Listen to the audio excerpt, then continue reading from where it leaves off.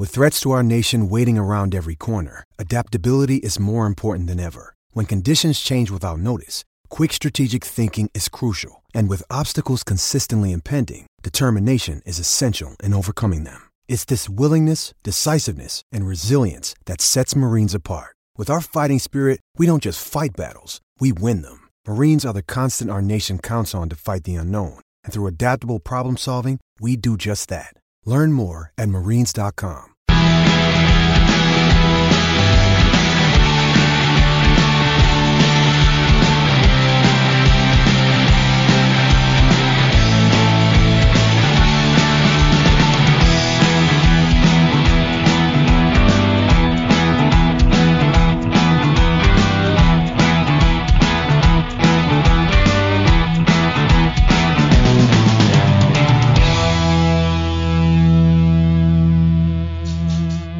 Hello everybody, welcome to Wolves Fancast. It's Tuesday, you know what that means. We are here to talk about the game against Manchester United, the 0-1, that's the wrong way around, but there we go, defeat to Man United. I'm joined by Adam, I'm joined by Stu, and I'm joined by Luke. Hello gents. Hello there. I wish it was a 0-1. I wish it was a 0-1 as well, to be fair. But we are here to thrash it out, as is our duty to you guys. So, first of all, mad hoopla around the changes of the game.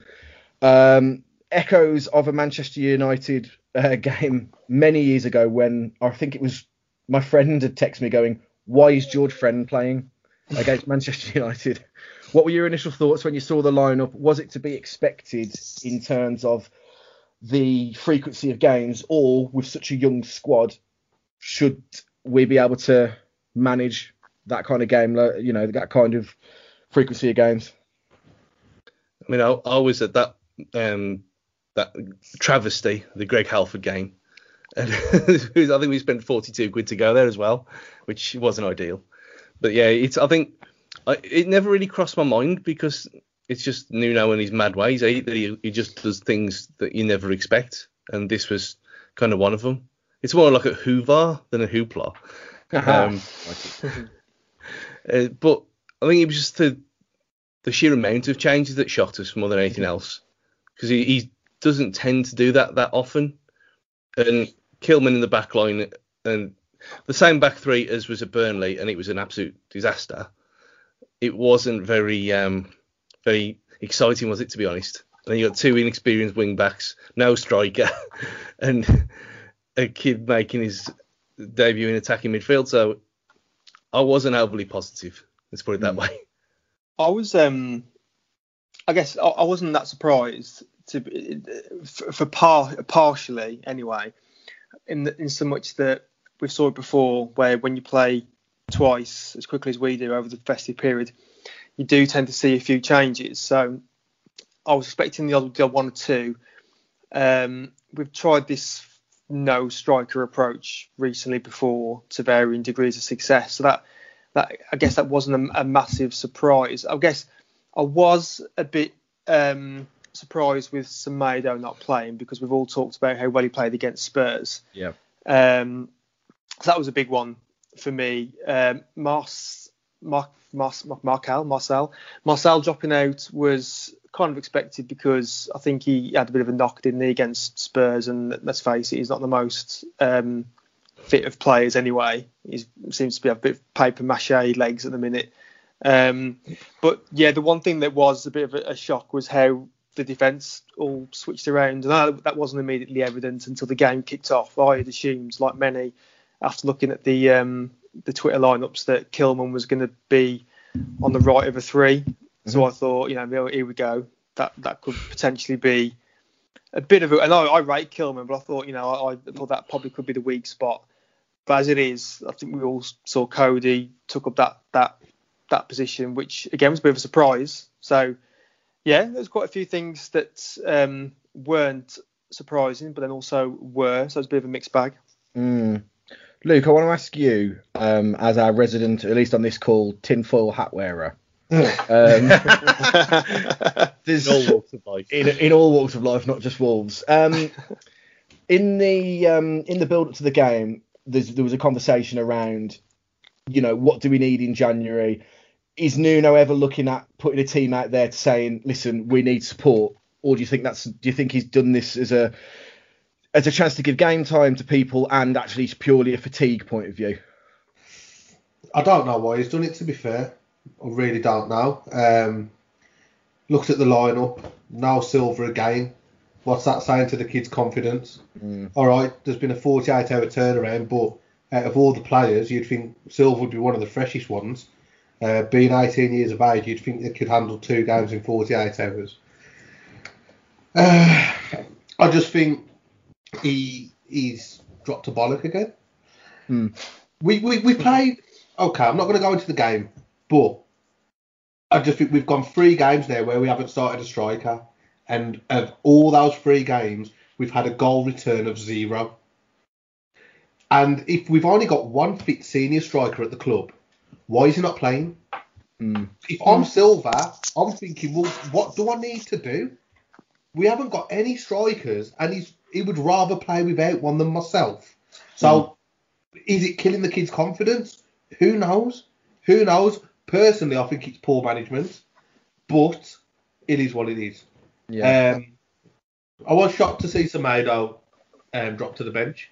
And like probably everyone else, I didn't expect to see Sage play in the middle of the 3 at the back. Did Podence deserve to not start? I think he's been absolutely fantastic this season, so no. But then you've got the argument, is it the fatigue? But then you come to the argument with the fatigue, and it's these players are earning 60, 70, 80,000 pound a week.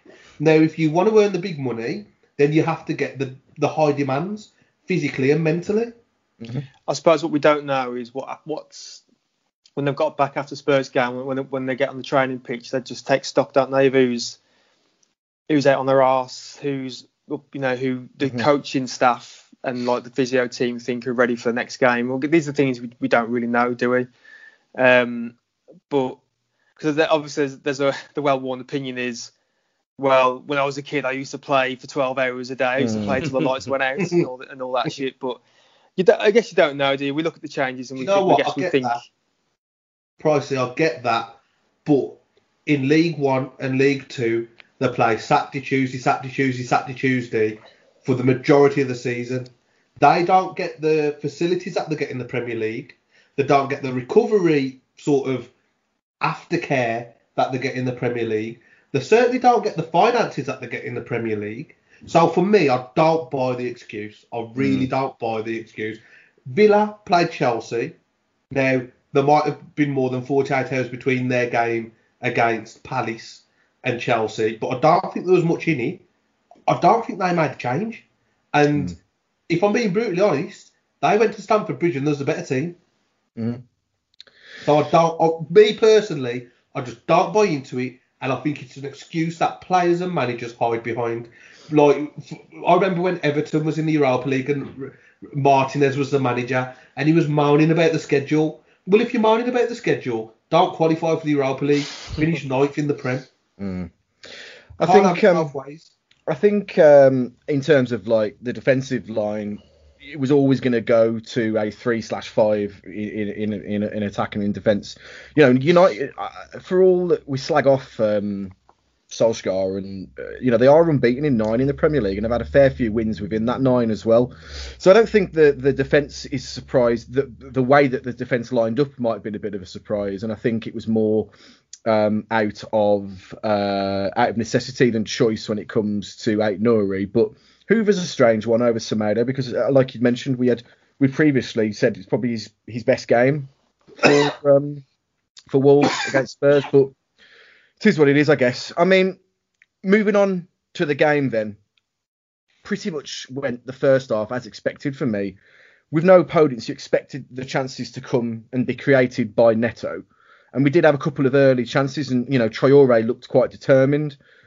In the first opening 10-15, were there were there good signs there for you guys that this isn't going to be the absolute shellacking that potentially we might have thought it would be with all the wholesale changes? I mean, I was surprised how comfortable and composed everyone was, considering they've had hardly, there's been, half a day's training, if that, since the Spurs game, and like we've already said about the sheer amount of turnaround of the team and personnel, I thought they were superbly composed. Mm-hmm. That's what stood out to me. I mean, I thought Hoover just slotted in, like I already mentioned, just like he's played there for years. No fear whatsoever, which you get with young players anyway, but it's normally a bit erratic, like it was with Aït-Nouri to start with in certain games. But even him in this one, they all looked composed. They knew what their jobs were, and it was trying to pick that moment. And I thought they did it well, especially the first 25 minutes to half hour. I thought, well, we're obviously not going to load the box like Shearer kept saying, they need someone in the middle. Obviously, we're not going to have anyone because we haven't got anyone, apart from a kid who's, I know Luke said he's got to earn his wage, but he is a kid who's never played this amount of football in his life, not at this level, and he played against Spurs. And yeah, he might have took him out the firing line because of that miss at the end. You don't know. But on the same thing, he could have been a very Wolves-like performance to wear him down in the first half and bring him on and let him have that chance again, which sadly didn't come. But I thought we started really well, and it was much better than I expected. Yeah, I agree massively. I was so impressed with slick passing in the first half and just how composed we're on the ball, as Stu said, with the amount of changes that we've made in the team and switching personnel around. I thought it was just great to see how everyone was on the same page. There was, I can't really remember many times when there was any miscommunications, passes going astray, or just humping it because that's the only option that we had. I thought I was really, really impressed, given all that's gone on, the change of personnel, quick turnaround time. I mean, I thought Moutinho was fantastic. He was really well. I mean, I'll keep it to the first half for now, but in the first half, I thought Moutinho was brilliant. I thought he was dictating play. It was fantastic. I thought Hoover, it was just accomplished. I'm going to refrain from making any Hoover-related gags because I can't think of any right now. But we'll suck it up for now. Yeah, he was sucking up all the dirt on that right wing, but he was fantastic. It's like he'd been playing all season. To be honest, he's great. He's actually, put himself forward now as a genuine contender. If Semedo ever has a dip in form, or if people start, saying his shit again, then Hoover's like a viable candidate. It's not just it's just not just a body that can play right that position. He's actually like a good bit of competition for him. And Traore, I thought in the first half was really worrying them. He was playing the way we know he can. He was taking on players, actually being direct and running at them, taking the ball past two or three players at a time. And okay, again, there was ultimately no end product from him, but it was an improvement from him. I thought he was a real danger man for us. Yeah, Luke, any further advance on that in regards to the way that we played? I mean, one question I want to ask everybody, but I'll ask you, Luke, first of all. Bearing in mind how slow and plodding Man United were in that first half, did we have the right attacking mentality, do you think, in that first half? We had the better of the chances. Were you happy in the way that we attacked, or do you think that we were conscious that United do have a ridiculous amount of quality on the pitch at the time? I think personally, we managed the first half really well. Yeah. It was even, and if you can go to Old Trafford against Man United, who are in the form that we've mentioned earlier, then you're doing a good job. As much as Man United might have fallen over the last half a decade or whatever, they're still a massive club and a half decent team. So I think as well, when you factor in that it was our youngest team since 2012 in the Premier League, we managed the first half really, really well. Now, I'm not sure if you want to get onto the second half just yet, but there is a strong point in the second half that I do want to raise. But whilst we're still talking on the first half, yeah, we coped well. It was an even game. I don't think, if anything, we look more dangerous on the break than Manchester United. Definitely. So I think the game management for the first half was spot on and zero complaints. Now, if I'm allowed to sort of digress into the second half, go for it. This is where I think we majorly got it wrong. So the second half started in to be fair, I felt we was on top those first 15, 20 minutes of the second half, and I thought we looked dangerous. I think there was a few times where we was advancing into the final third, but you could see there was nothing in the box. We'll go back to that word, focal point. Well, 2 words, focal point. There was none, absolutely none. And I was screaming. Well, I wasn't screaming at the telly because I was quite chill tonight. But I was like, this is where we're sort of on top now. Goal 4-2-3-1. If Nuno's got any bollocks about him, he will take off Kilman for Silva and he'll go 4-2-3-1. Because I think if we just had that extra presence in the box and in the final third, we would have started to cause them a lot more damage. But we didn't. And he brought off Neto and he kept the shape. And then we just invited the pressure on for the last 15, 20 minutes, where, if we're being brutally honest, and I think even Man United fans would agree with this, they were there to be got at, especially in that period from sort of minute 50 to sort of 60, maybe 65. They was there to be got at. Yeah, I'm not going to say they was on the ropes, but they was certainly on the back foot, and we was on the front foot. But to me, that's where it shows that Nuno hasn't got the bollocks. He plays it too safe. We was unfortunate with the goal because it was a little bit of a mistake from Kilman, but I'm not going to put too much on him. But sometimes you say, maybe we deserved it for not showing a bit of just fucking cojones. I know what you mean, Luke. I'm in your camp when it comes to your final statement there, but we'll move on to that a bit later on. There was a point in the first half actually when Neves played like a delicious ball in the Neves of old, you might say, and even I think it might have been Shearer like even said, look at Neves there. He's throwing his arms up because no one's got that instinctive killer movement that we need really. There was a lot of. It's funny actually because it's like this Mick McCarthy turn that he gets labelled with all the time. There's a lot of huff and puff there, but not a lot of sizzle and not a lot of steak really. In that we got ourselves into loads of really good positions, but there's not that that threat, that final threat to help with that. To your point though, when the second half started, United obviously ramped up the tempo of the game, and that's when I thought it will be our undoing here because really quick passing. I won't call it tiki-taka because they're not good enough to be called tiki-taka, but these quick passing and you got in players like Pogba giving him space to be able to ping balls all over the place. I thought that would be our undoing, but up until like minute 85, we soaked it up really well. What do you guys think about the second half and how we challenged that? For once, I'm going to go completely against what I've been saying all season long so far, and Nuno bottling it was not an option in this game because we didn't, apart from Silva, who again is an inexperienced child who's already shown that he can't head the ball anyway, and apart from putting Artazawi up front just because he's tall, there was no one to bring on. So we haven't got a striker, so we can't play with one. Even if we try and put someone there to do the job, it's just making the best of a ridiculously bad situation that we're in. Which, again, is his fault because he wants only to have Jimenez as a striker in the squad.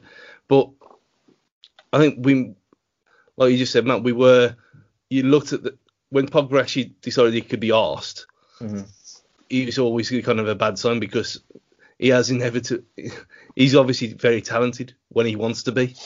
And he started to grow into the game. But even that, he was nullified because we kept our shape. If we'd have started bombing on, and if we had bought Silva and we had gone a bit more adventurous, we would have been picked off earlier. And I think he actually got it spot on. And other than a ridiculous deflection at the end, he would have been justified for going with the gameplay that he went with. But do you not think it shows and proves that Nuno is playing for the draw? Yeah.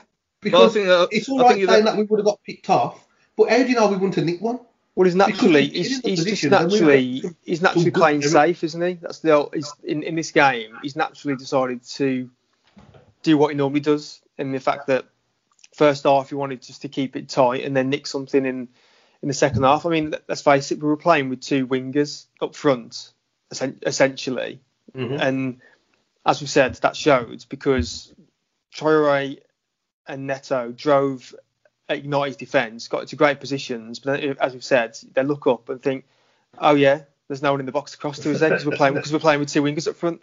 So there is that, and then obviously when Silva did come in, I agree with what has been said. I thought that's a bit of a shame of taking Neto off because he's one of our two driving forces, rather than try and twist the shape a little bit to get Silva on, because we had to have Silva on to have any sort of focal point, as we've said before, because we as good as we played, and we did play well, when we get into that final third, just having two wingers up front, we're not, the opportunities aren't going to be there, are they? I mean, the other option is bringing Corbin on, who he's had no game time whatsoever other than in the under 23s. But everyone has to make the debut at some point, don't they? And to a degree, Stu, I do understand where you're coming from, and I do agree. But I just think if you play the 5-3-2 or 3-5-2, however you want to term it, for that second half, when you've looked and you've judged and you've gauged the game, you're giving yourself sort of a 90% chance of coming away with a point. Whereas if you do just show a little bit of willingness and you do think, okay, let's go for it now. 4-2-3-1, let's get the focal point up front, get a bit more option bodies in the box. You might heighten your chance of losing the game. So it might go from, say, 20% to 40%. But the chance of winning the game also goes from a 10% chance of winning the game to a 40% chance of winning the game.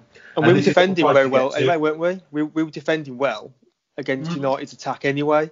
They didn't really trouble us much at all. As well, I mean, I know they had like the one chance through Fernandes, and that was in the first half. I just think as the game wore on, they had the more possession, obviously, but I can't think of Patricio being overly troubled other than the Fernandes chance and Pogba having the snapshot from about 20 yards. Yeah.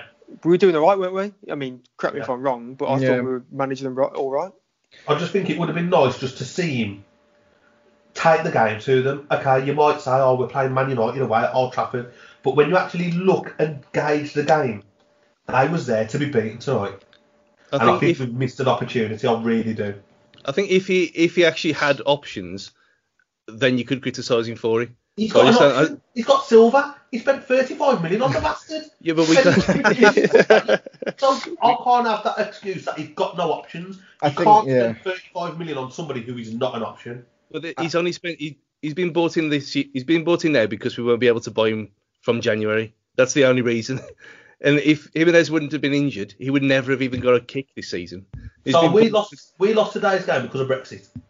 Yeah, exactly. Well, Morris's fault again. You're out there if you voted for it. But no, but to be fair, I mean, we say he had no options. Fitness aside, being speculative aside, he could have had Podence and Neto starting with Traore as well. Do you know what I mean? That option is there and available to him. It's an option. I mean, Traore, what do you do with a problem like Traore at the minute? Because it's like a Jekyll and Hyde character at the minute. First half, sensational, better. Second half, passenger, in my opinion. It's what I said in the group chat about this. If he really is injured and he's got a foot injury, then don't play him. Just put. If we are resorting to just put our under 23s out and we lose every week, then fine. But don't play people who are not fit. It just doesn't work. It never works. We can all pray for Beckham's foot. That didn't work, did he? So if Traore's got a knackered foot and his shoulders all braced up, then just give him a rest. We have he looked knackered in the second half. We have had one of the question since I was talking about Traore. We did have a question come through on the Twitter about him, saying just from a friend of mine, Paddy, who said just Traore hinder Wolves, and he feels that he's lost his edge since he started baby oiling his arms. It's a question to ask. I mean, how many times? I think Gully had mentioned it on Twitter about how much he is a focal point for us. But if that focal point then becomes blunt, are you causing yourself more harm than good by keeping him on the pitch? Do you know what I mean? It's a tough one really, because when he's on form, he's absolutely devastating. And I just feel at the minute, what I will say, a positive for Nuno is he's actually, on the basis of today, I don't think there's many that's undroppable in terms of having protected characteristics. if this was like a HR issue, other than like maybe Cody bar an injury, or Patricio's probably the only, maybe the only two on the pitch that are undroppable at the minute. Maybe, I mean, we feel like Moutinho might be at times, good or bad. Let's have a quick, it wasn't a dreadful performance by any stretch of the imagination. So let's focus on the positives now. Positive club in full force, fully fledged members.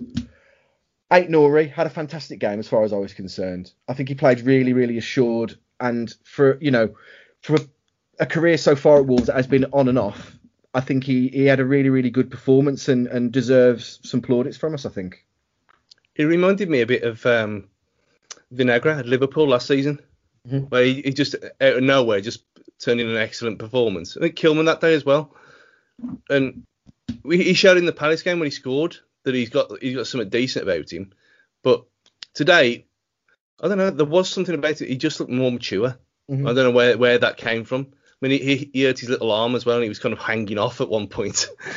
So God knows what he's done there. Has he got little arms? Well, he's a thin little rake. He makes Blake look buff. But he's he was a very mature performance from him, and he hasn't been completely unified because he was getting forward and trying to do a few little tricks and get past people on the halfway line, to his detriment in times because he lost possession, but he was still trying it, and that's what you want from a wing back. You don't want someone like Marcel does a job, but he's not going to bomb down the wing, is he? So, and with him out, I've got no issue with Ait-Nouri playing, especially against Brighton next week. Any advances on where we are with Neves at the moment? Is he turned a corner in terms of a few better performances in the last couple of games, whereas prior to that, I think a lot of people were not calling for his head, but calling for him to be dropped at least. Do we think that Neves has turned a corner in terms of an upward trajectory in his performances? I think so. I think the last two games have been a hell of a lot better than the previous, you could probably say 12 or 14. So I think once you've been on a bad run of form, it's very hard just to sort of be red hot again straight away. So even if it takes a little while for him to sort of reach those levels again, then so be it. He seems to be getting more involved. He's finding a few more intelligent passes. I think he's hurt the most, but I think he's one of the players hurt the most by not having Jimenez on the pitch. Because actually he hasn't got that striker to play those wonder balls, those Hollywood balls too, to finish off. Yeah, because he can't. Dribbling's not his best stat, is it at all? Dribbling or pace. Absolutely.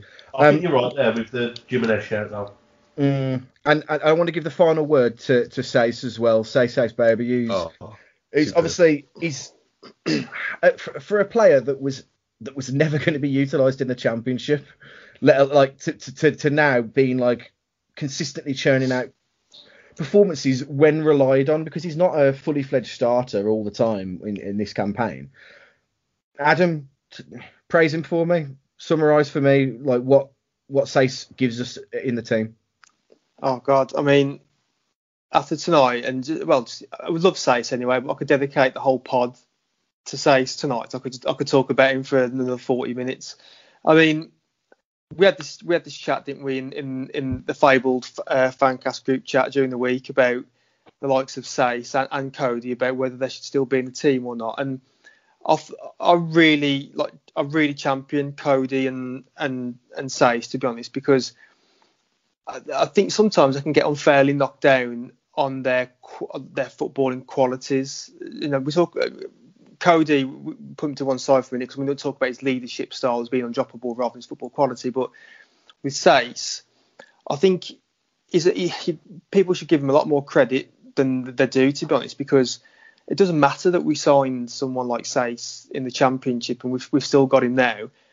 I mean, people say we should move on from him. Well, tell me what he's actually done wrong, the way we should be getting rid of them. He's performing to a fine level. There's no reason to. There's almost like it's almost like people want to get rid of him because they've seen him for 3 seasons. Now I want to see a new face. I want to get someone else in. that doesn't wash with me. His play, I don't think he's hardly ever put a foot wrong for Wolves, to be honest. He's always been dependable where he's been asked to play, whether that's in the centre of the park, if he's been asked to fill in at left wing back when, we did a few games early on the season.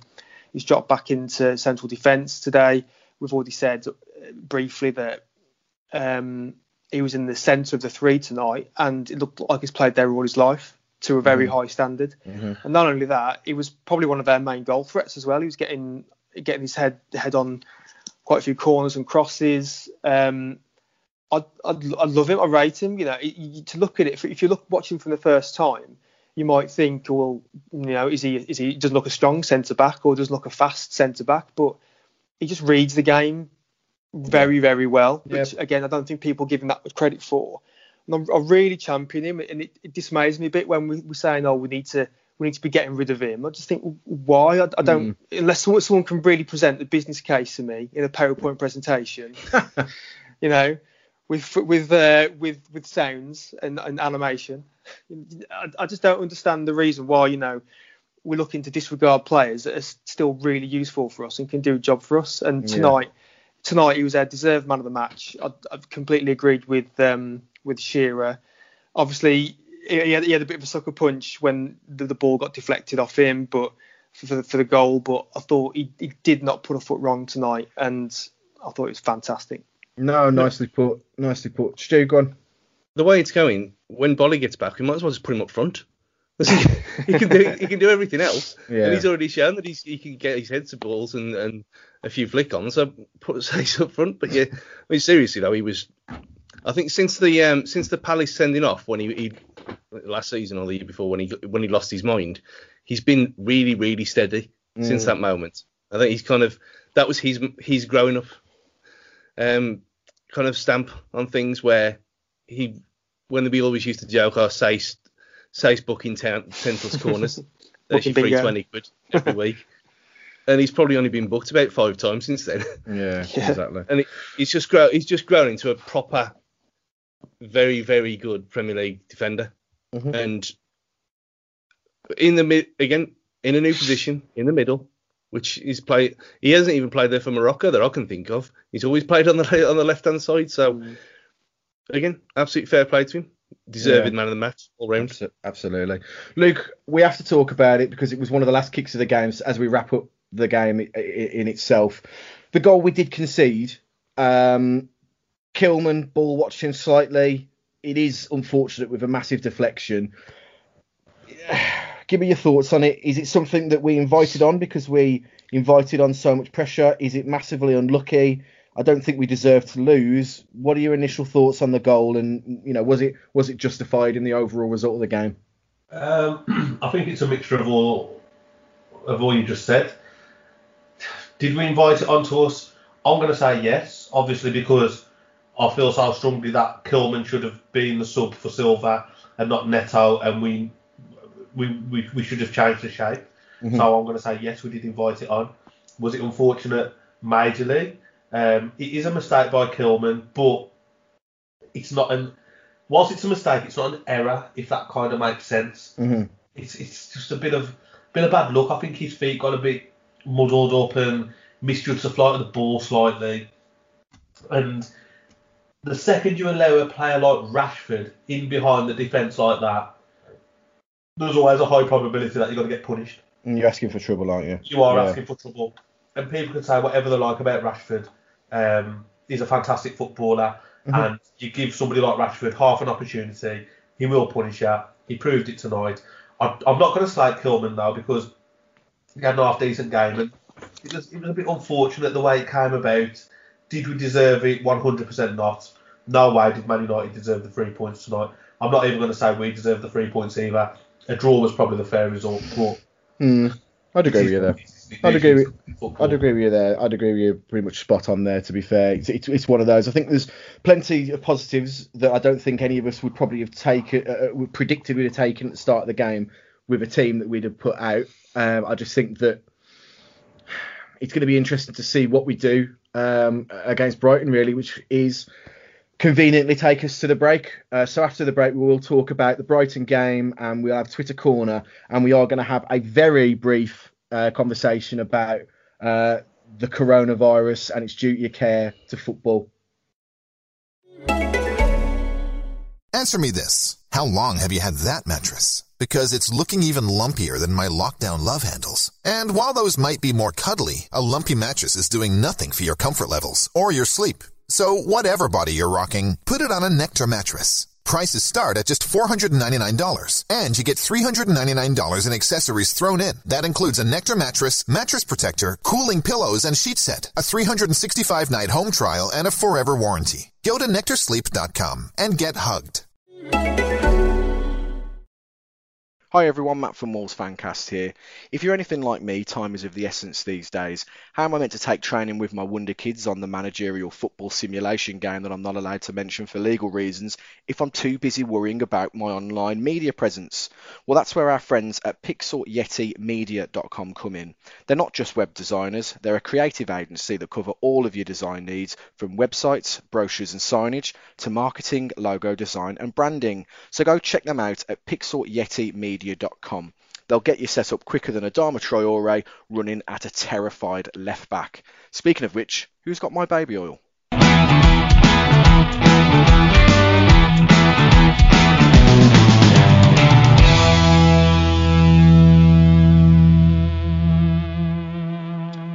Okay, guys, welcome back to Wolves Fancast. We're in the second half of the pod now, so we're going to talk about the Brighton game coming up. Brighton, probably the last game I went to, 0-0, one of the worst games of football I've seen live. Not helped by the fact I had a drunk guy behind me, kept falling asleep and falling into me over and over and over his head, like headbutt him in the back of the head. It was awful. Not got high hopes of this being a spectacle in terms of anything that we're ever going to make a DVD about. Brighton lost to Arsenal earlier today. Formation-wise, player-wise, a slight rest in terms of games, days ahead. What are you looking at in terms of a lineup? Do we go now at 4 at the back, as it seems to be, when we're playing a quote, inverted quote, lesser team? What do you want to see, Ad?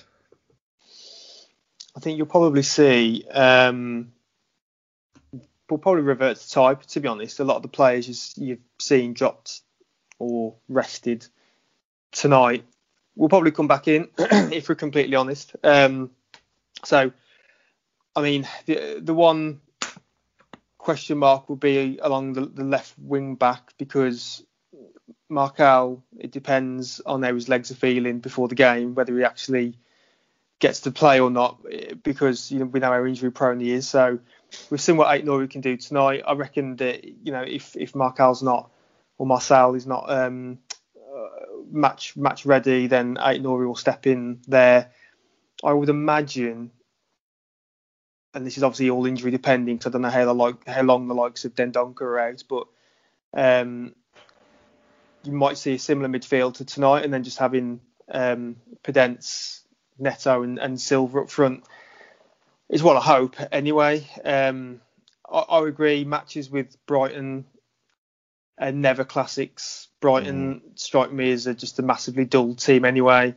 I think I took my boy to that game last season against Brighton, that 0-0. I remember it being a very hot day, and my boy, he was only 4, was he 4 at the time? And he fell asleep in my arms on like the half-hour mark. So I had to hold him on my arms for 60 minutes, and he woke up at the 75th minute. Nothing had happened. So I was a bit jealous, actually. He fell asleep. Yeah, exactly. Yeah, I mean, they're a bit of a, correct me if I'm wrong, but they're sometimes a bit of a bogey team as well, aren't they, Brighton? We don't really get much out of them for some strange reason. So, yeah, like you've said, I'm not expecting a classic. Probably a tight game, 1 goal in it. I'm just hoping that we set up correctly to sneak a 1-0. Stu, do we have to be mindful of the fact that there are some absolute brick shithouses in that Brighton squad, and that will play a much more physical game than United would have played today? So then do we have to have the likes of Marcel on and some of our bigger boys? Otasowie probably would be made for this game to be, having Hosses smashing into each other all game. You know, do we have to be proactive and look at that, or actually should we be thinking to ourselves, well, we've got the more skillful technical players here, we should actually flood the game with them and play them off the park?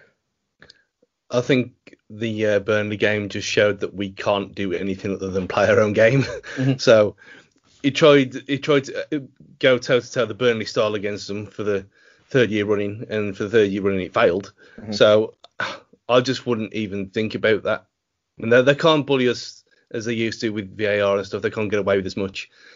But I'll just say go 4 at the back, just because it's different to the other times against Brighton where it's always been 5. Mm-hmm. Just to mix it up a bit, because them games are they are, like we've already said, they are shockingly bad, and it's going to be shit again. We all know it is. But if we are going to get something out of it, then, you know, like Luke said about being proactive today, if there's no excuse whatsoever them going at Brighton, who are like they're 2 points above the relegation zone at the minute. So Podence, Traore, Neto, Silva, 4-2-3-1. Just go and get them. Just do them. And if you want Otazui in the middle with Moutinho, then fine, go with that as well. But I think there's no way on earth that we can sit back and try and sneak something on the break against Brighton. That'd be criminal. Yeah, I'd agree. Luke, I want to pose a scenario to you if I can. Go for it. Nuno comes down with a mystery illness. You get a call from a withheld number. You answer it. It's Jeff. And he says, Luke, I'm going to give you 100 grand. But for that 100 grand, you need to guarantee me a win. Yeah.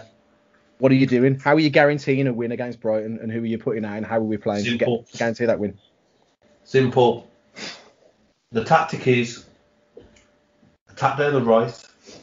Because if Traore cannot rinse Dan Burn, then I've been a big fan of Traore. If he cannot get the better of Dan Burn on the floor for pace, sell him. Sell him on the 1st of January. Dan Burn is one of those. He's the tallest fullback in the world. That would be my that's all I'd do. Attack Dan Burn. Okay, fair play. And second question, what are you spending the 100 grand on? Probably fucking car piece amounts of cocaine and hookers. Sam. I'm joking. I know a guy. No, to be fair, I think, you know, both Stu and Luke, your points there.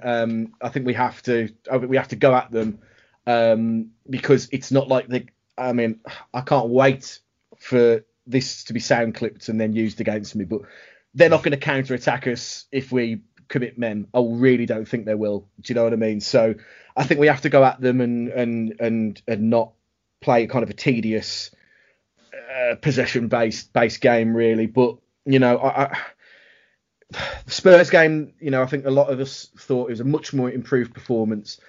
Tonight, I think it was a much improved performance in certain areas, considering the personnel we had on the pitch.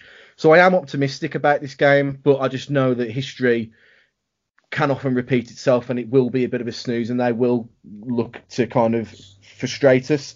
And I just hope that doesn't become our undoing. Can I get some predictions around the room for the scores? Luke, I'll start with you. We'll get it in reverse order. 2-0 Wolves. 2-0 Wolves. Stu? He'll go against completely everything I said and kind of stink the place out and it'll be 1-0, hopefully. So the good guys, I hope, yeah? Yeah. Okay. Ad? Yeah, I'm very positive. It's not going to be a classic, as we've said, but I think we've got the quality to get the better of them, albeit in a tight game. So 1-0 win to the Wolves.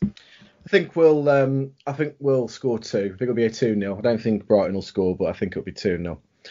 But that all depends on if the game goes ahead.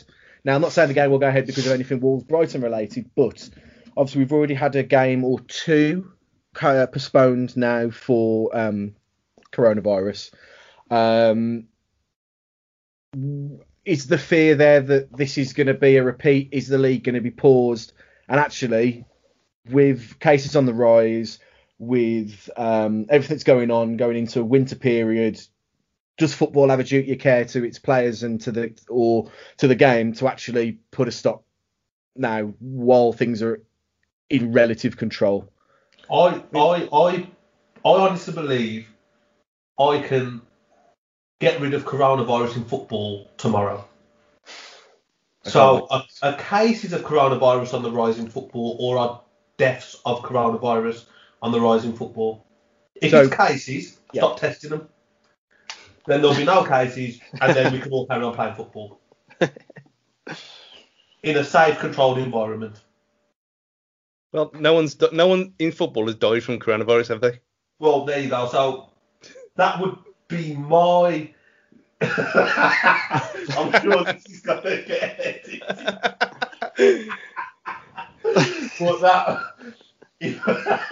but that would be my sort of fix. I would stop testing coaches, players, physios. Can we extend this? Can we extend this to the whole country, Luke? Well, I just want to. Zero positive cases return, and there'd be no fixtures postponed. And I'd almost guarantee that no professional footballers would die from coronavirus as well. Well, that's my pledge to you. That's my pledge to you. Thank you, mate. We're head of the FA. It's interesting because I've just had a breaking news from Fancast Towers. We're doing a best of Luke Thompson show for when he leaves after this podcast. So have a listen to that when you can. No, but like purely from a predictions point of view. That's all right on our own. Do we think they'll end up being a pause in the league? I mean, there will be, because this thing's completely out of control again. But as long as it is only 2 weeks, we don't want no bollocks like last time where it's going to be a while and then it ends up just being months on end. Give it 2, or even say 3 weeks, just to be double sure. But if you want to keep all players and staff in a bubble, 3 weeks, fine. But the overall thing is saying about duty of care. For some people, this is all they literally have, is watching football. Tell them again. And especially if we are going to be in fucking tier 5 or whatever nonsense come next week, then some people need something to cling to. And it's not being hyperbole, and it's not being all tin hat and everything. No, football for a lot of people is the only thing that's going to get them through this nonsense winter again. Mm-hmm. And duty of care is all well and good, but like we've said, that it's not really a problem for the vast majority of people. I know this is getting into dirty territory again, but personally, if they want to say 3 weeks, 3 weeks. Mm-hmm. Don't make it any longer than that, because it's going to have a worse effect on certain people. Like you said in the mental health podcast, people need something to cling to, and people need things a constant in their life. And if you take football away from them, as well as the ability to go out fucking outside, then you're teetering on a dangerous ground. So for me, 3 weeks maximum. I mean, you have some people who don't really understand. Maybe non-football fans say, why is football so special that it gets to carry on in the pandemic? And then the answer to that is kind of what Stu said there, the fact that it's something that brings a large percentage of the country together, and it's something which people look forward to. I mean, us on this call now, when football stopped, that was a massive thing to take away from us. What are we looking forward to then? Oh, another night in with the missus and the kids at home. Brilliant. Can't wait for that.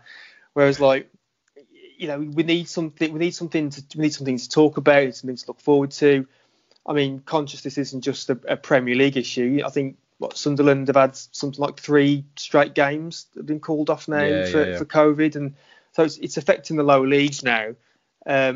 So maybe what has been said has been right. Maybe we do need this 2 week, what do we call it, circuit breaker again. Yeah.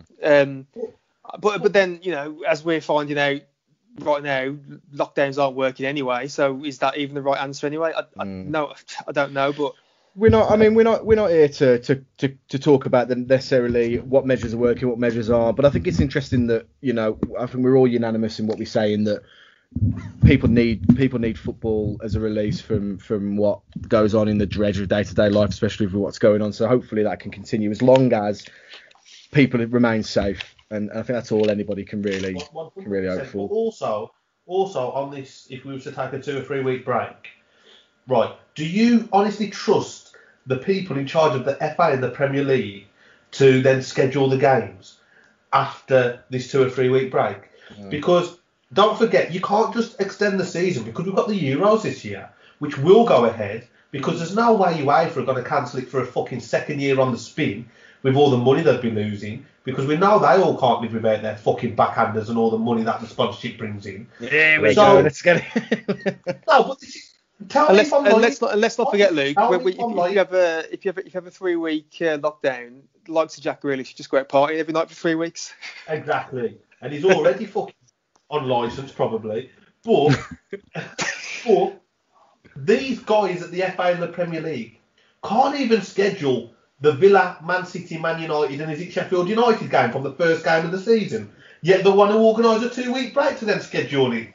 Come on, they ain't got the fucking nose to deal with it in the first place. The only problem you're going to have is you're going to end up with the same thing as we are now, and everyone moans about Christmas all the time. You're going to end up with 3 weeks spread over the next 3 months, where you're going to have 3 weeks of absolute chaos, and you're playing 3 games. Exactly. Well, you're playing 4 games in 12 days. That's what it's going to be. But I think it's going to be more of a case of football seeming to do something rather than actually making any. But let's just take a step back for a second, right? Coronavirus has been in the UK that we've known about for 9 months, since March. 9 months, yeah? Officially. So, how many footballers have died from coronavirus? No, seriously, I want to be serious now. How many footballers have died from coronavirus? 0. Zero. That would indicate to me that they're running it in quite a safe environment where they're able to continue. Mm-hmm. Yeah. There's no debate about that. Football and ridiculously football and pubs were the safest thing possible, and they took pubs away from us because it was all our fault. And not one of we went to pubs all the time and we didn't get ill, did we? And there was no problems there. But I think football, as a way of showing that it's doing something, even if it's not to circuit breaker or fire break like the Welsh did. If it's just it's symbolic more than anything else, I think that's what they're trying to do. There's been more cases of coronavirus in Asda and Tesco than there is in the Premier League. So let's take a 2 week circuit break from Asda and Tesco. Yeah. Why can't my employer be seen to doing something?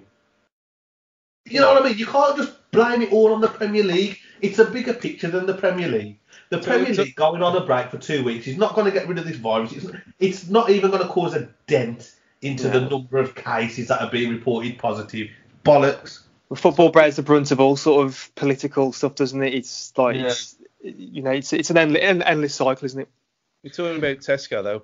I mean, the Tesco bags have already started their midweek break, haven't they?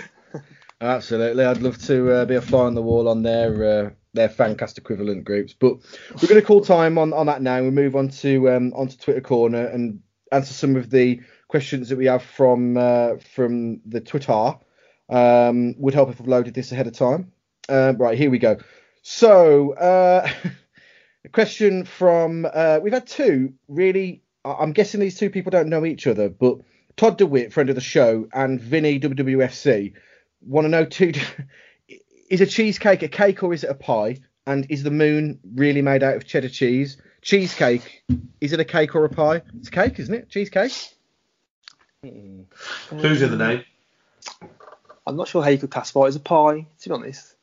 No, it's not. It doesn't have a crust case at the top, so no. No. Yeah, but is this Todd being American again though? I don't know, because you've got like key lime pie, haven't you? That haven't got. And calling pizzas a pizza pie. Is this going to be one of these like weird things? Yeah, that's a cake. And the moon made out of cheddar cheese. I mean, a silly question. We all know it is. So there we go. Well, I'll be damned if it is. Very nice. Sorry. So Fraser Evans wants to know Diego Costa, Luka Jovic, is that right? Or Divock Origi. Who are we signing? He would say Giroud as well, but Chelsea wouldn't let him go, and Giroud would be my absolute number 1 pick if it was a 4 out of them anyway. Out of them, who are we signing if we could? Jovic for me. Mm-hmm. Just because, I mean, Costa's however much of a bastard he is, that comes with his style of play, doesn't it? I know he's supposed to be a bit of a joker and a bit of a lad about town, but do we really want? We've never signed that kind of player, and anyone who was even remotely troubled with like Cutrone was sent back straight away. So it'll be someone who fits the mould, and Jovic fits the mould out of them three. Any advances? I don't know enough on Jovic, if I'm completely honest. I know that he struggled at Madrid, but it just makes me laugh sometimes when I see like Diego Costa and everyone's like, get him in, and like, well, I think people want him they just want him in for the banter, don't they? The same reason they want Balotelli in, they just want him letting off fireworks every night over Tetnal or into people's bathrooms and stuff. It's not actually what he'll bring to the pitch. I can guarantee you that if everyone would be like, having parties, if we were to sign Diego Costa and 3 games in, when he's got booked every game and got sent off, and there's offered absolutely fuck all on the pitch, they'll all be slagging him off. So it's a no for me in regards to Costa, only because I'm tired of people saying, "Oh yeah, it'd be great we would get him in because he'll be a bastard."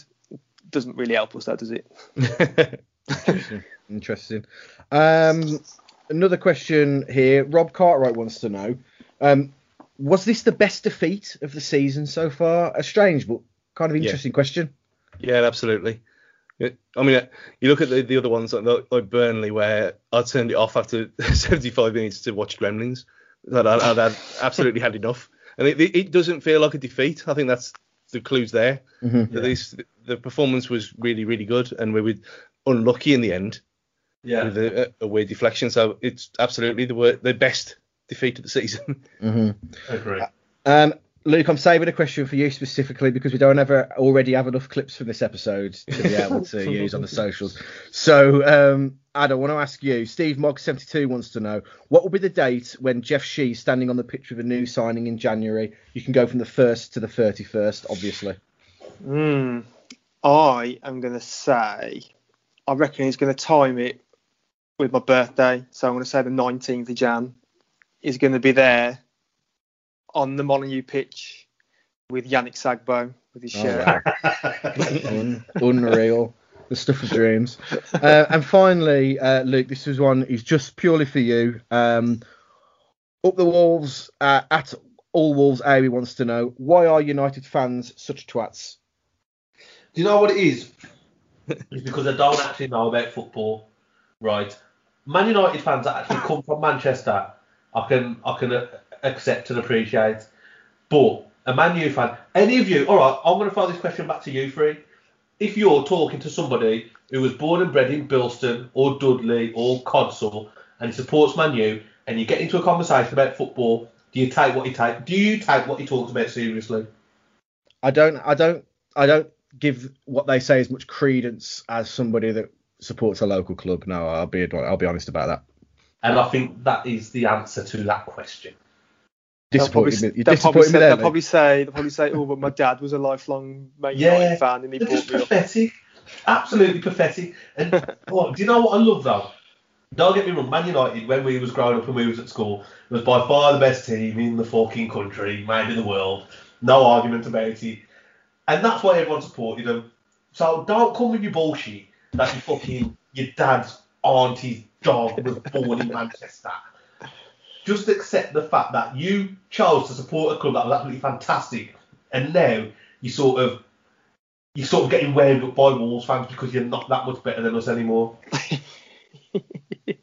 And on that note, we will end the podcast for tonight. So thank you everybody for listening.